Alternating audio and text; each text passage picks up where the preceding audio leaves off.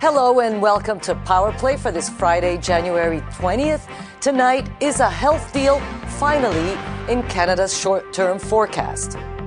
I would like to recognize that there has been significant progress over the last few weeks.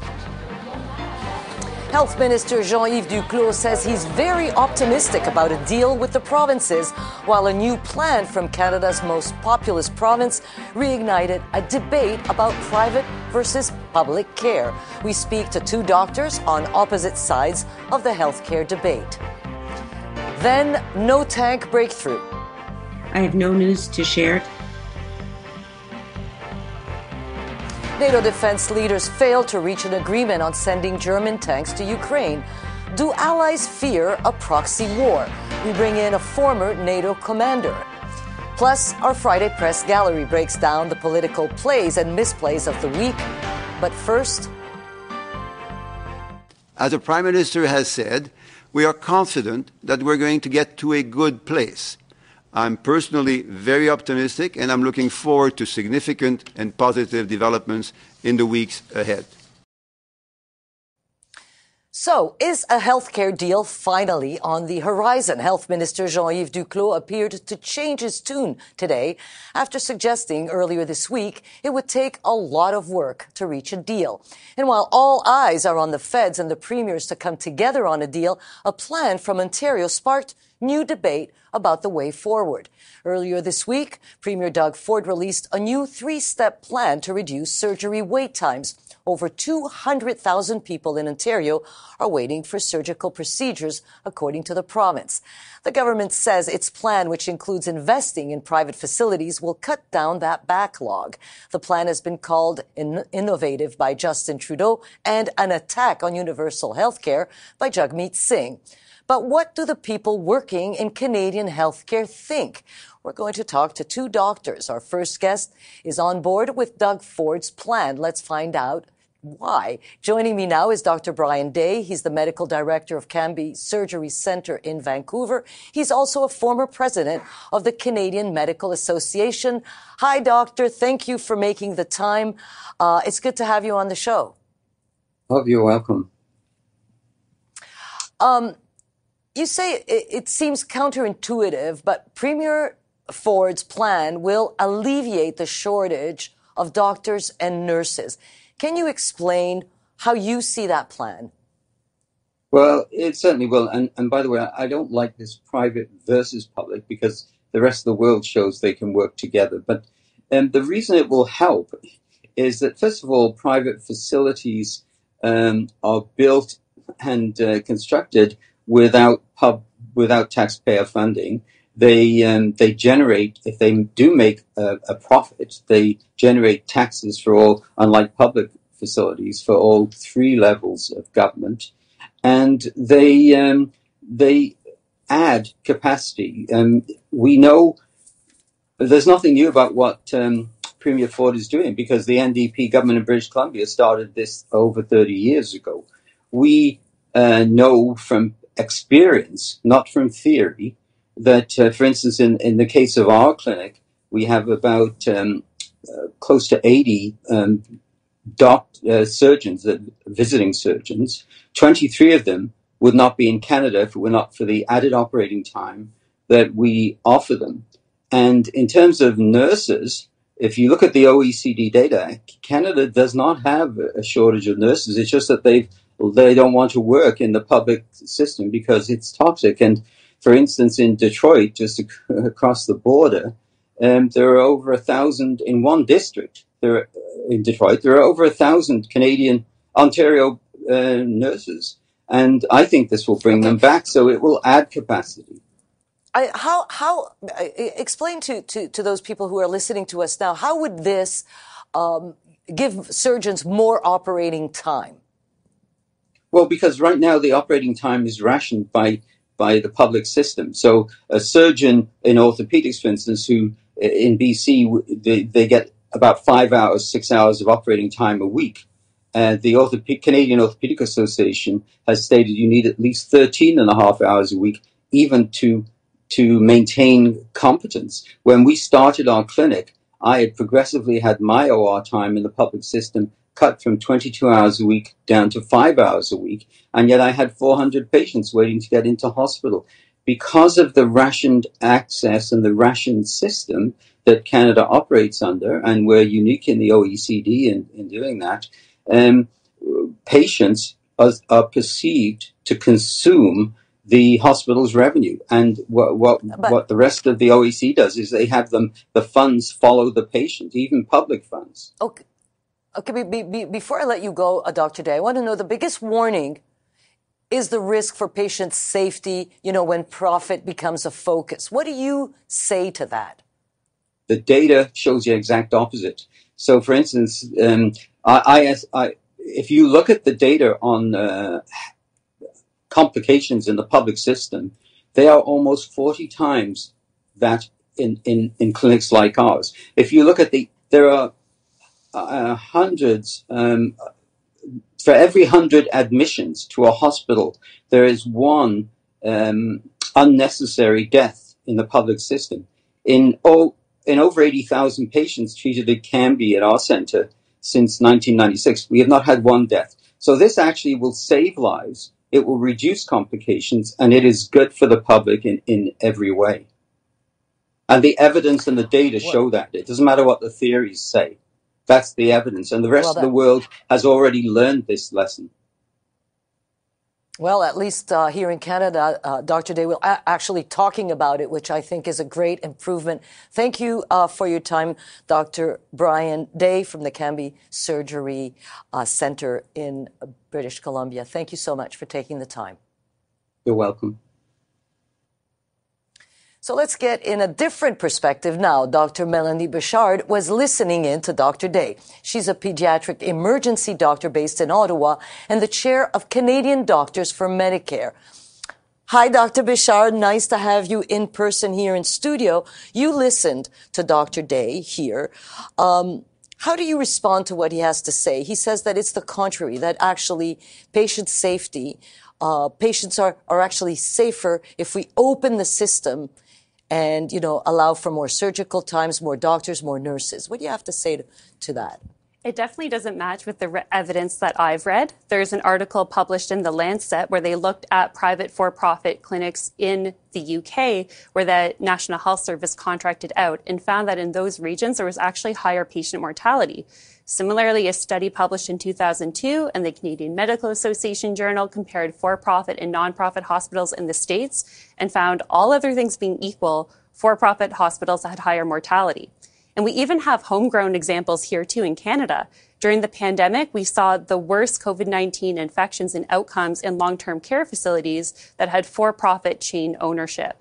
So I think would that not be, I'm interrupting you because I'm wondering if that's just not a matter of regulating them. In other words, you want to have a for-profit? Fine. These are the standards and these are the regulations. Is that what was going on during the pandemic that we discovered? I think regulations are really important, but in my mind, why would you open up this avenue where profits and accountability to shareholders rather than patients become such a primary motivation, especially because there's other more impactful ways to target our healthcare waitlist. I think the main problem with this plan is that it's creating more places to do surgery, but not more people. We're going to be drawing from the same pool of doctors and nurses who currently work in our public hospitals. So likely the effect on wait times will be minimal at best. But they're not saying that they're not going to have, aside from that, more doctors and more nurses, right? That they're not mutually exclusive. That's not my understanding of it. But even the Prime Minister, surprisingly, seems to have changed his tune and called it innovative, right? In other words, do you think that that's where the country will be going? How did you interpret what the Prime Minister told the Toronto Star? I was also shocked to hear it called innovative because we currently do have these private for-profit centers to varying degrees across various provinces in Canada. We actually currently have a couple examples operating in Ontario at present. So it's hardly innovative. This is tried and true before. We need to look into more novel strategies to target the current healthcare wait time strain. Give me an example. If our public system is toxic, let's give resources and fund our public system appropriately. Right now, a lot of public hospitals actually have a cap on the number of surgeries and procedures that they can do. Why not lift that cap, allow them to maximize the efficiency out of the operating rooms that we already have? And other efficiencies in the ways we deliver care have a lot more evidence. For example, right now, if I need surgery, my family doctor refers me to one particular surgeon. Having more centralized intake referrals, where I get referred to a group of surgeons, allows me to be seen by the surgeon with the shortest wait list. This has been evidence-based and proven to significantly reduce wait times. Why aren't they already doing that? I say a lot of it is... It seemed like a no-brainer. A lot of it is political will and the lack of leadership. And we have a lot of silos in healthcare in this country right now, where people are operating individually in their individual hospitals and clinics.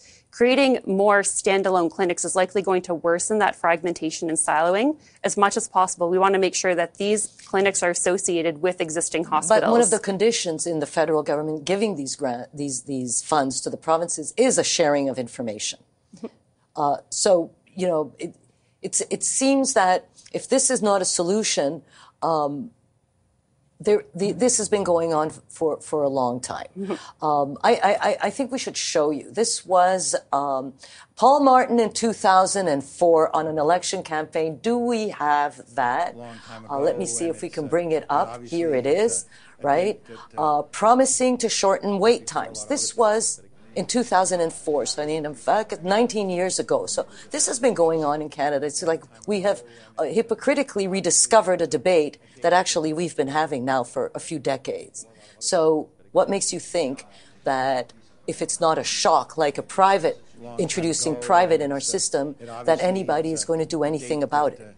I think that introducing more private delivery or private pay in our system highlights the worst and most inefficient aspects of it. When we compare to other countries in the world that do better on healthcare, they actually spend more of their public funding on healthcare. Right now, we have a lot of waste in the areas where people need to pay privately.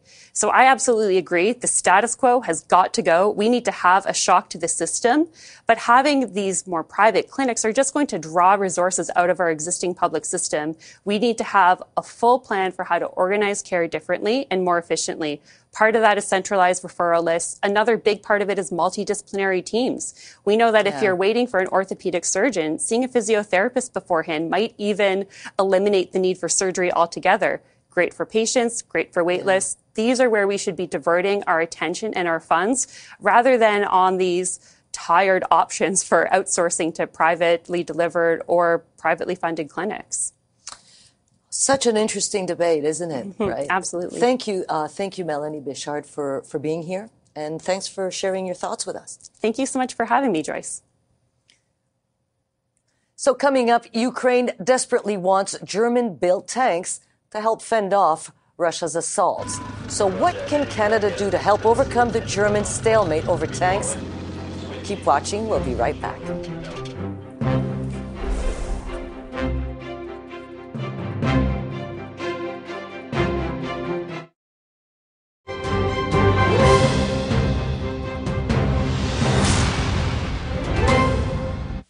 I have no news to share today on this, Vashi. The number 82 is correct, and some of those are serviceable and others are not in the same condition as that. And so, again, we're taking this and our aid to Ukraine step by step. We're engaging industry. We are examining all options.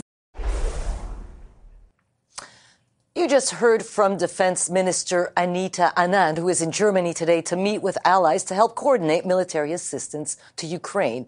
All eyes have been on Germany as pressure mounts on that country to provide Ukraine with their Leopard 2 tanks.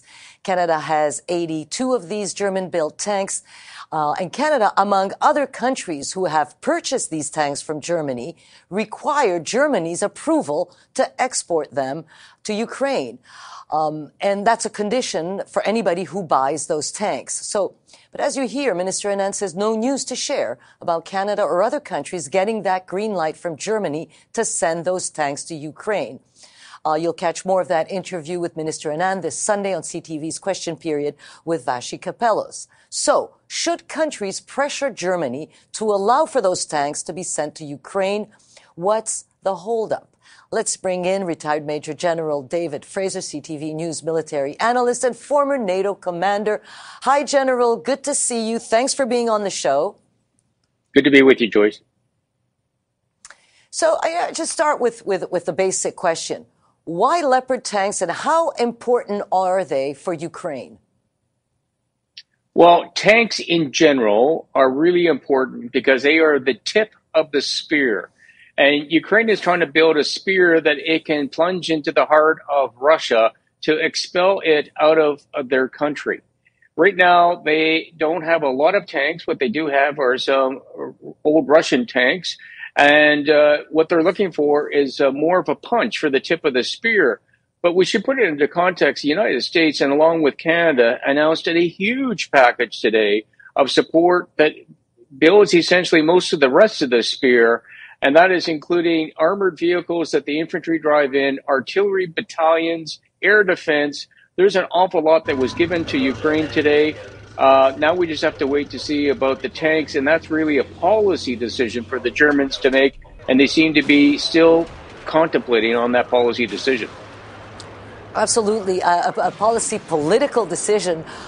Germany's saying today, General, it's weighing the pros and cons. What are Germany's concern? I mean, you know, this is a country, as you said, that has given already billions of dollars to the Ukrainian war effort. So why are they concerned about sending these tanks to Ukraine? Tanks are, as I say, are the tip of the spear, but they also represent a lot of emotional aspects about what it means for offensive capability. So the Germans are, they've already sent Martyrs, they've sent air defense equipment into Ukraine, but the tanks is a different level of conversation that they seem to be struggling with right now to come to a decision on. The other thing that all of us have to consider is what is going to be the reaction of Russia to the fact of pushing in tanks into Ukraine. And we are playing a bit of a political chicken game with the Russians to see how far we can push them without getting them going and becoming very silly. But this is, we've got time to do this, but this conversation is still ongoing. So with all the other military aid, I'm trying to understand, there has been so much military aid, anti-air stuff. It seems to me that for Germany, yes, it is a political decision. What kind of pressure could countries like Poland, for instance, who criticized the sort of non-decision by Germany today, what can countries do? Can you just decide, listen, the tank is mine, I'm going to send it in? What happens if countries like Poland decide to just send those Leopard tanks in to Ukraine? Well, they could try, but I don't think it's actually going to happen. I mean, we all abide by rules when we buy equipment, including Canada. We bought Leopard tanks. We have to abide by, we cannot just send them anywhere. There's a rule about that. Even some of the equipment that we buy from the United States, you have to abide by the terms of the contract. And all of us, including Poland, we are all law-abiding countries and citizens. So we're not just going to break the laws just to put ourselves into political in jeopardy amongst ourselves and in courts.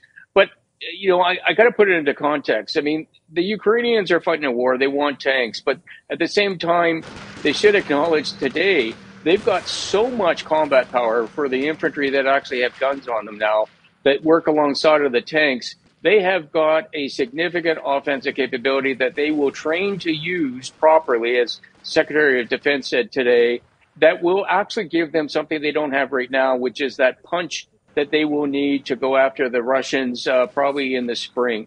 And in the meantime, they do have tanks.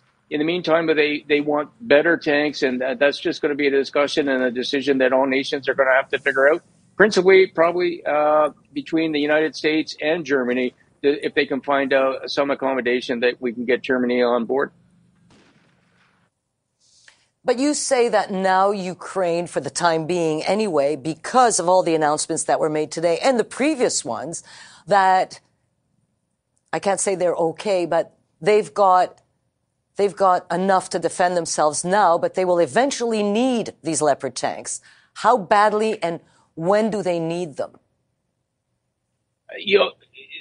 The announcement of air defense, and that has been flowing in for a while now, the announcement, including what Canada, $400 million for one phenomenal air defense system, the Patriot systems that are going in, all the equipment that was announced today will give Ukraine a lot of capability to defend themselves and the ability to go on the offense, even with their own tanks. Ukrainians want even more. They're going to have an insatiable appetite to go and fight the Russians, to try to expel them from their country.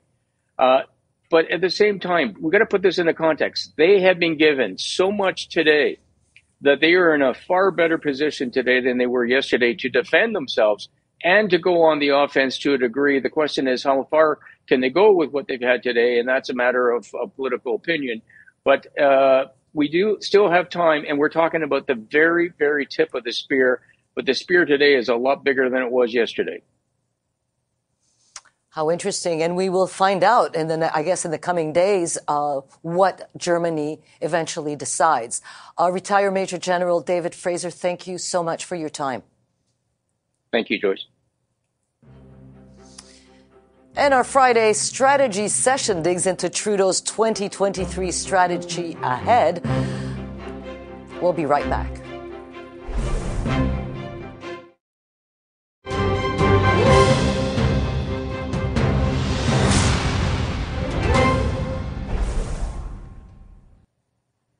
And welcome back. We have some breaking news for you concerning the repatriation of Canadians detained in Syria. And joining me now is CTV News' Judy Trinh. Hi, Judy. Hi, you have some news for us. Decision by the Ontario court. What is this decision saying? Well, Justice Henry Brown of the federal court basically has said that the four men who were part of a court case declaring that their treatment was a breach of charter rights because they were being detained in northeastern Syria in a prison camp and they weren't being brought back by the Canadian government, that is a breach of their charter rights and that they must be returned. This is interesting because this follows one day after Global Affairs agreed to repatriate 6 women and 13 children. As we've reported before, I had spoken to the lawyer for Jack Letts, Barbara Jackman. And Jack Letts has he has been nicknamed in the British media as Jihadi Jack. And he is one of the 4 men currently in prison in Syria. Canadian officials have not heard from him since 2017. He's been detained since there. So what we know now is that Jack Letts, along with 3 other unidentified men, is being ordered by a federal court judge to be repatriated, that they must be included in this group of 19 Canadians who have been granted a return home by government officials. What, Joyce, I can tell you right now is that the judge has ordered the government of Canada to make an appeal, to make a submission to AIMS, which is the Kurdish authority in control of those prison camps, for the release of those men and to set in process the motion. What the judgment does not do is set a deadline for their return. So what we have now is a court ordering the government. That's right. That they cannot treat the men any differently than they have treated the women and children. These 6 women and 13 children. That's right. Now, have these people been charged with anything yet? No, Joyce. They have not been charged with any offense. They are basically under suspicion of being, the men are under suspicion of being ISIS fighters, while the women are under suspicion of being brides and links with ISIS. The children are obviously completely innocent in this. But what it means is that there is the possibility that there is evidence that the government just has not shown us. I've been in those court sessions, and I've seen no evidence presented of just how dangerous or what criminal activity they have done. All we've seen is the fear, a concern that they could be they could be linked to foreign fighters, and they could be involved in radicalizers. Exactly. Or people who have. But what it means that if there is this evidence, they will be brought back to Canada. And they will be presumably tried here. Yeah, charged and tried and prosecuted here, if indeed they have committed crimes. And I'm sure this is a story you will continue to follow, Judy Trinh. Yes. Thank you so much. This is welcome. very interesting. Coming up, Poilievre pulls out a 7-point polling lead. What's working for the Tory leader? And should Prime Minister Justin Trudeau shift strategies? Our Friday strategy session digs in next. Stay with Power Play.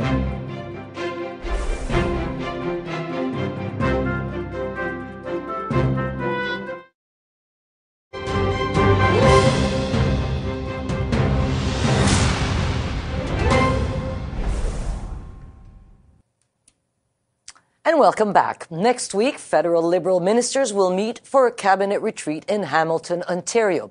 According to the Prime Minister's office, the retreat is set to focus on affordability and the economy, as well as advancing the government's work on climate change.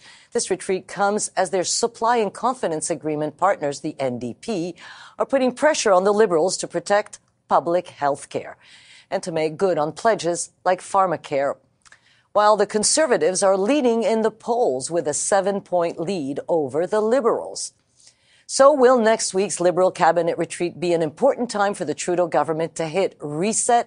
Let's take this to our panel of strategists. Yes, they're here. It's Friday. Greg McEachran from Proof Strategies leans Liberal. Gary Keller from Strategy Corp has a conservative perspective. And Anne McGrath is National Director of the NDP. So she leans NDP.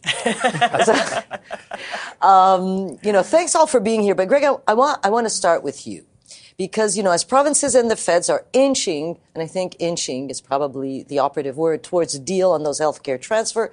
There's talk here in Ontario about for-profit clinics, that could take on surgeries, alleviate the backlog. With the PM calling it innovation, I'm going to come to you on that and later. What happens? The NDP doesn't seem to like this innovative idea of the Ontario Premier. What does Justin Trudeau do? Caught a little bit between a rock and a hard place? Well, Anne's just spent a couple of days at the retreat for the NDP.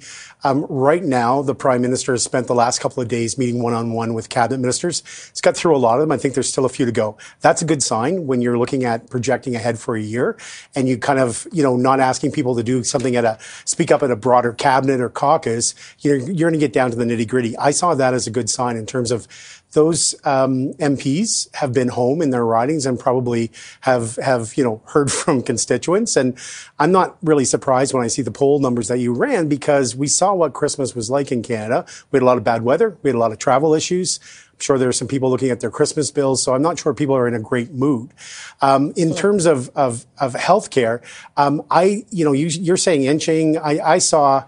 Look, I'm going to take a look at where we were in November when Duclos, had to walk out because someone, as I said last week, pulled the trigger early on a press release saying that negotiations didn't go anywhere while they were still negotiating. So it made everybody feel that maybe some premiers were looking to make this more partisan.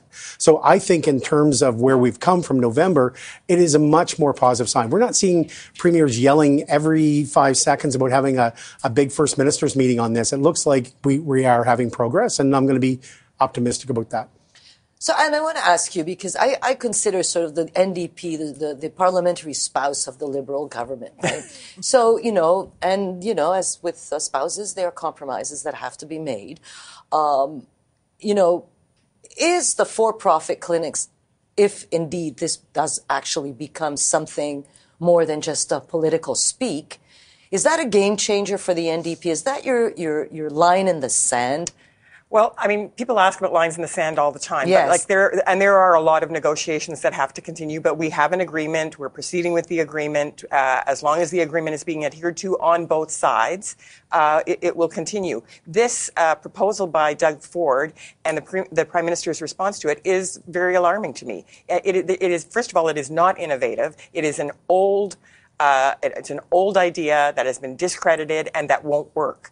And, we're hearing that from lots of experts. And the outcomes in these kind of privatized for-profit clinics are actually worse than the outcomes in the public system. I don't believe that public healthcare dollars should be going to line the pockets and improve the profits of very rich corporations. I don't think that's what we should be doing with our healthcare money, and I don't understand why the government would allow this to continue.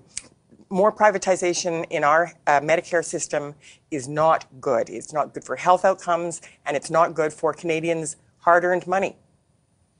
So that would be a no. It's right? a bad idea. It's a bad idea, and it won't work. Okay, so that's a no. Gary, I'm wondering. So 7 points ahead, and Mr. Pierre Poilievre must be, kind of happy about that. Although he tells us that polls are polls, and that we don't follow polls and all that. But we haven't heard him on healthcare. We haven't really heard, in this debate, which is, existential right now, we agree, that has been going on for a long time, because we showed our guests earlier a 2004, Paul Martin, remember that guy? Paul Martin on the campaign promising shorter wait times. 2004, that's 19 years ago, so we've been talking about this for a while. Why are we not hearing from Mr. Poilievre on this? Well, I think it's politics 101. He is simply watching this play out between the provinces and the premiers and Doug Ford and the federal Liberals. And when your opponents are fighting each other or talking about something else, it's best just to lean back and do the work, the day-to-day work that you need to do to rebuild confidence in your caucus and do that outreach that you're doing. Look, the Liberal cabinet retreat coming up, they're going to need to press the reset button with Pierre Poilievre 7 points ahead, because this is a government that is increasingly looking out of touch with the priorities of Canadians. Just look at the last couple of weeks over the Christmas holidays. We saw Minister Mary Ng giving thousands of dollars in communications contracts to her best friend, and Minister Hussein's office now caught up in a contract scandal. And $100 million in Canadians' hard-earned tax dollars going to Dominic Barton, the best friend of the Liberal Party, and McKinsey. Those are the items that are just heaven sent for Pierre Poilievre when he was going to be talking about inflation, cost of living, and making government work better for Canadians. They're going to have to hit the reset button. That's what's interesting, but he's not talking about those issues. What is he talking about? Jordan Peterson. And I'll tell you, most Canadians don't know who Jordan Peterson is. The more you learn about Jordan Peterson and what he says, women wearing makeup in the office is, they're trying to attract men. This is the guy that Pierre Poilievre has, planted a big flag of defense on. He's not talking about inflation. And weirdly, he keeps pivoting to the base of the party.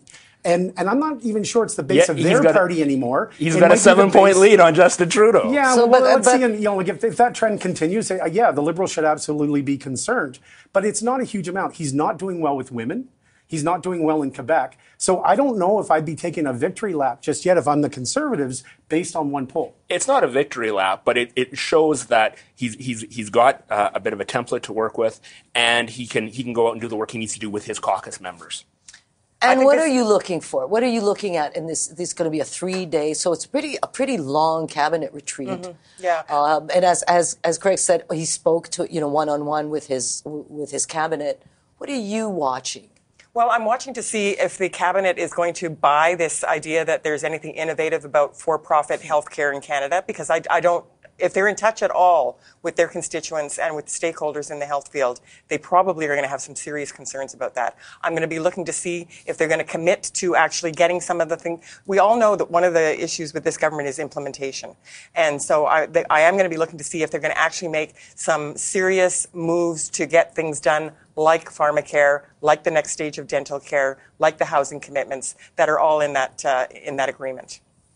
But he talked tough, Mr. Singh, this week about this agreement, the supply and confidence agreement with the Liberals, saying this is not a free ride and it's not a blank check. It absolutely is not either of those things. And he's been tough all the way along. He was tough in the negotiations, and he's been tough about trying to force the government to do the things that are in that agreement, and even more. Because, for instance, when we pushed for the doubling of the GST rebate, that was not in the agreement, and it was something that the Liberals had said no to, and we were able to get that. And it is a positive benefit for millions of Canadians. Quickly, what are you looking watching in this Well, cabinet? what I've noticed is last summer, right before the NDP caucus retreat, and right now, this is what Mr. Singh is talking about. So obviously their MPs are hearing some concern from probably their supporters.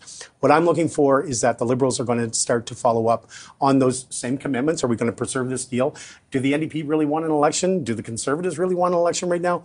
I'm not entirely. Do Canadians really want an election? Exactly. I would be, find that hard to believe. But also, are the provinces following through on the childcare deal?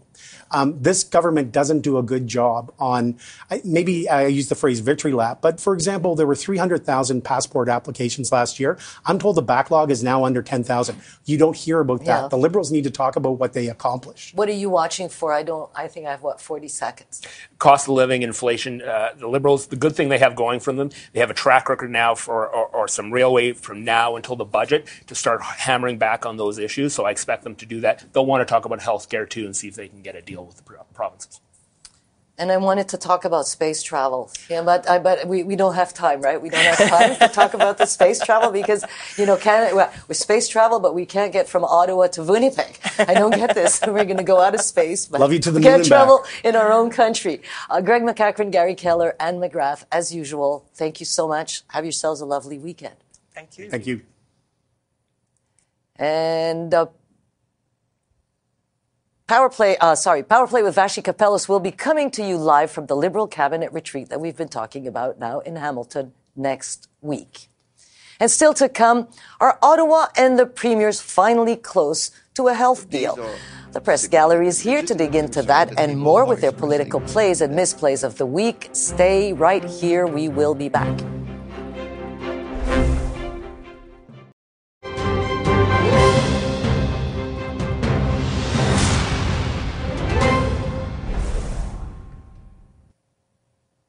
And welcome back.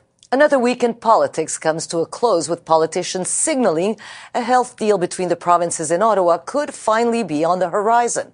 So who had the political wins and misses this week? Let's bring in the press gallery. Joining me now, our CTV News senior digital parliamentary reporter, Rachel Aiello. She also writes the Capital Dispatch newsletter, a must-read. A Toronto Star columnist, Susan Delacourt, another must-read, and our special guest from Searchlight Strategy Group, Greg Weston. Nice to see you all. Happy Friday. Joyce? Rachel, I'm going to start with you. You have a play. Yeah, so I'm going to give my play to Health Minister Jean-Yves Duclos for how he handled the questions today from reporters about the state of this healthcare deal. He was smart, I think, in kind of preempting it in his opening remarks, addressing it. Here's a bit of what he had to say. As the Prime Minister has said, we are confident that we're going to get to a good place. I'm personally very optimistic, and I'm looking forward to significant and positive developments in the weeks ahead. So basically, this was a play that was almost a misplay from me, thinking about his more chilly response earlier this week, saying that there was still a lot of work to be done, really contradicting the Prime Minister. I think probably not a good week when you're out of step with what your boss is saying.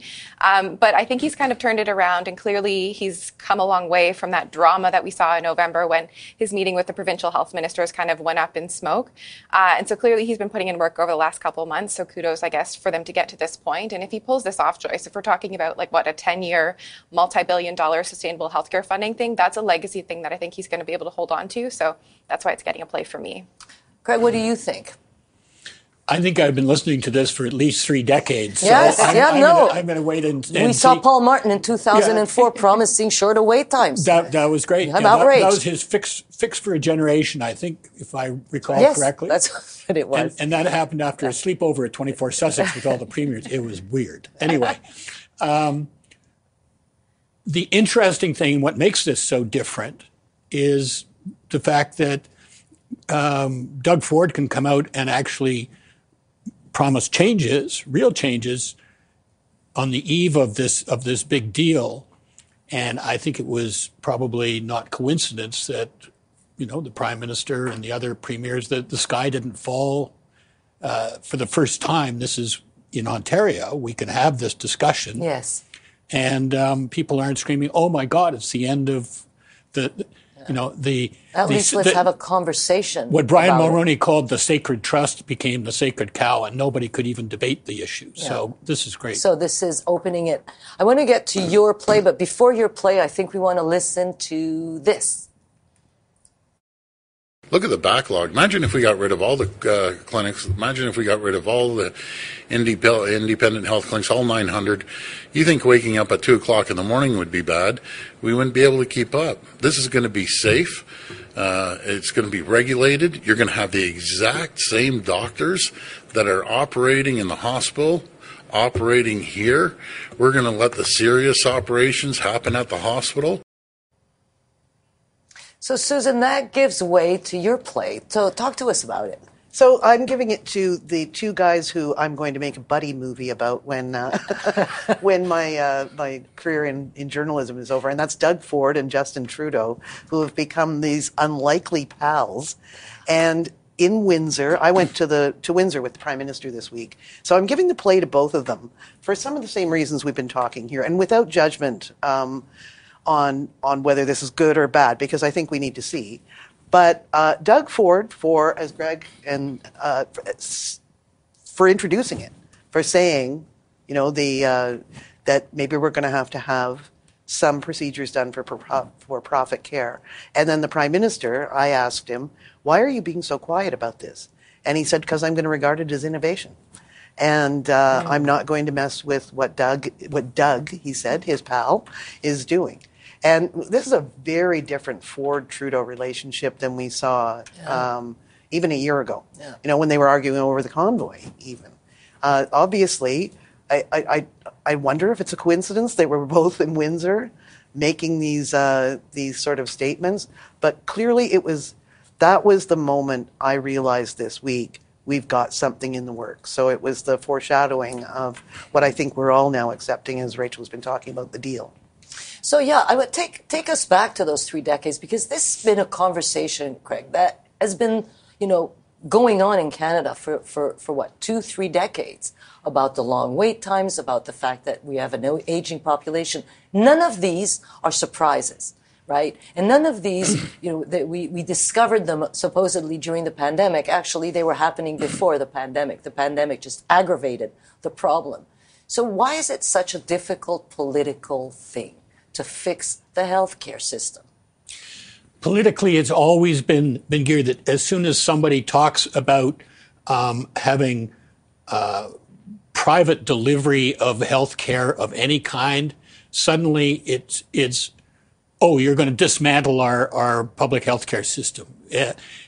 There's so many things tied up in this subject, Joyce, and part of it, of course, is the Canadian in our part of our culture, our obsession with not being American. And so the American model was held out there and the Canadian model. And so we never really got a decent discussion. Politically, this was just what started out being what Brian Mulroney called a sacred trust became a sacred cow. Yeah. Like, do not talk about it. Don't touch about it. The irony is that probably, I don't know what it is, I would bet that 30 or 40% of our healthcare in this country is already delivered. There's already. It has crept up. It has crept up. But Sure. I want to get both of you on this. Anne McGrath, director of the NDP, said it's a line in the sand for Jagmeet Singh. So this means like a divorce from this parliamentary marriage that the Liberals and the NDP have, right? So what happens? It's an interesting, the point was made, I think, before Christmas when Jagmeet Singh made a few noises about this too, is he's setting conditions over which Trudeau has no control. Justin Trudeau can call it innovative or he can call it appalling, but there's not much he can do if Ontario decides to do this. Trudeau is saying, so far, the Canada Health Act is not being violated. And his minister said that again today. That's right. So what can he do about it? So it's a weird thing to try to, set terms for that nobody can meet. Well, and setting terms for something that's not in their deal. The confidence and supply agreement doesn't mention any sort of needing to be contingencies on not protecting public health care. Like, what is in there that the Prime Minister has to meet is the next phase of dental care, putting in this National Pharmacare plan. Those are things that the NDP can hold him to account on and that the Prime Minister has agreed to respect.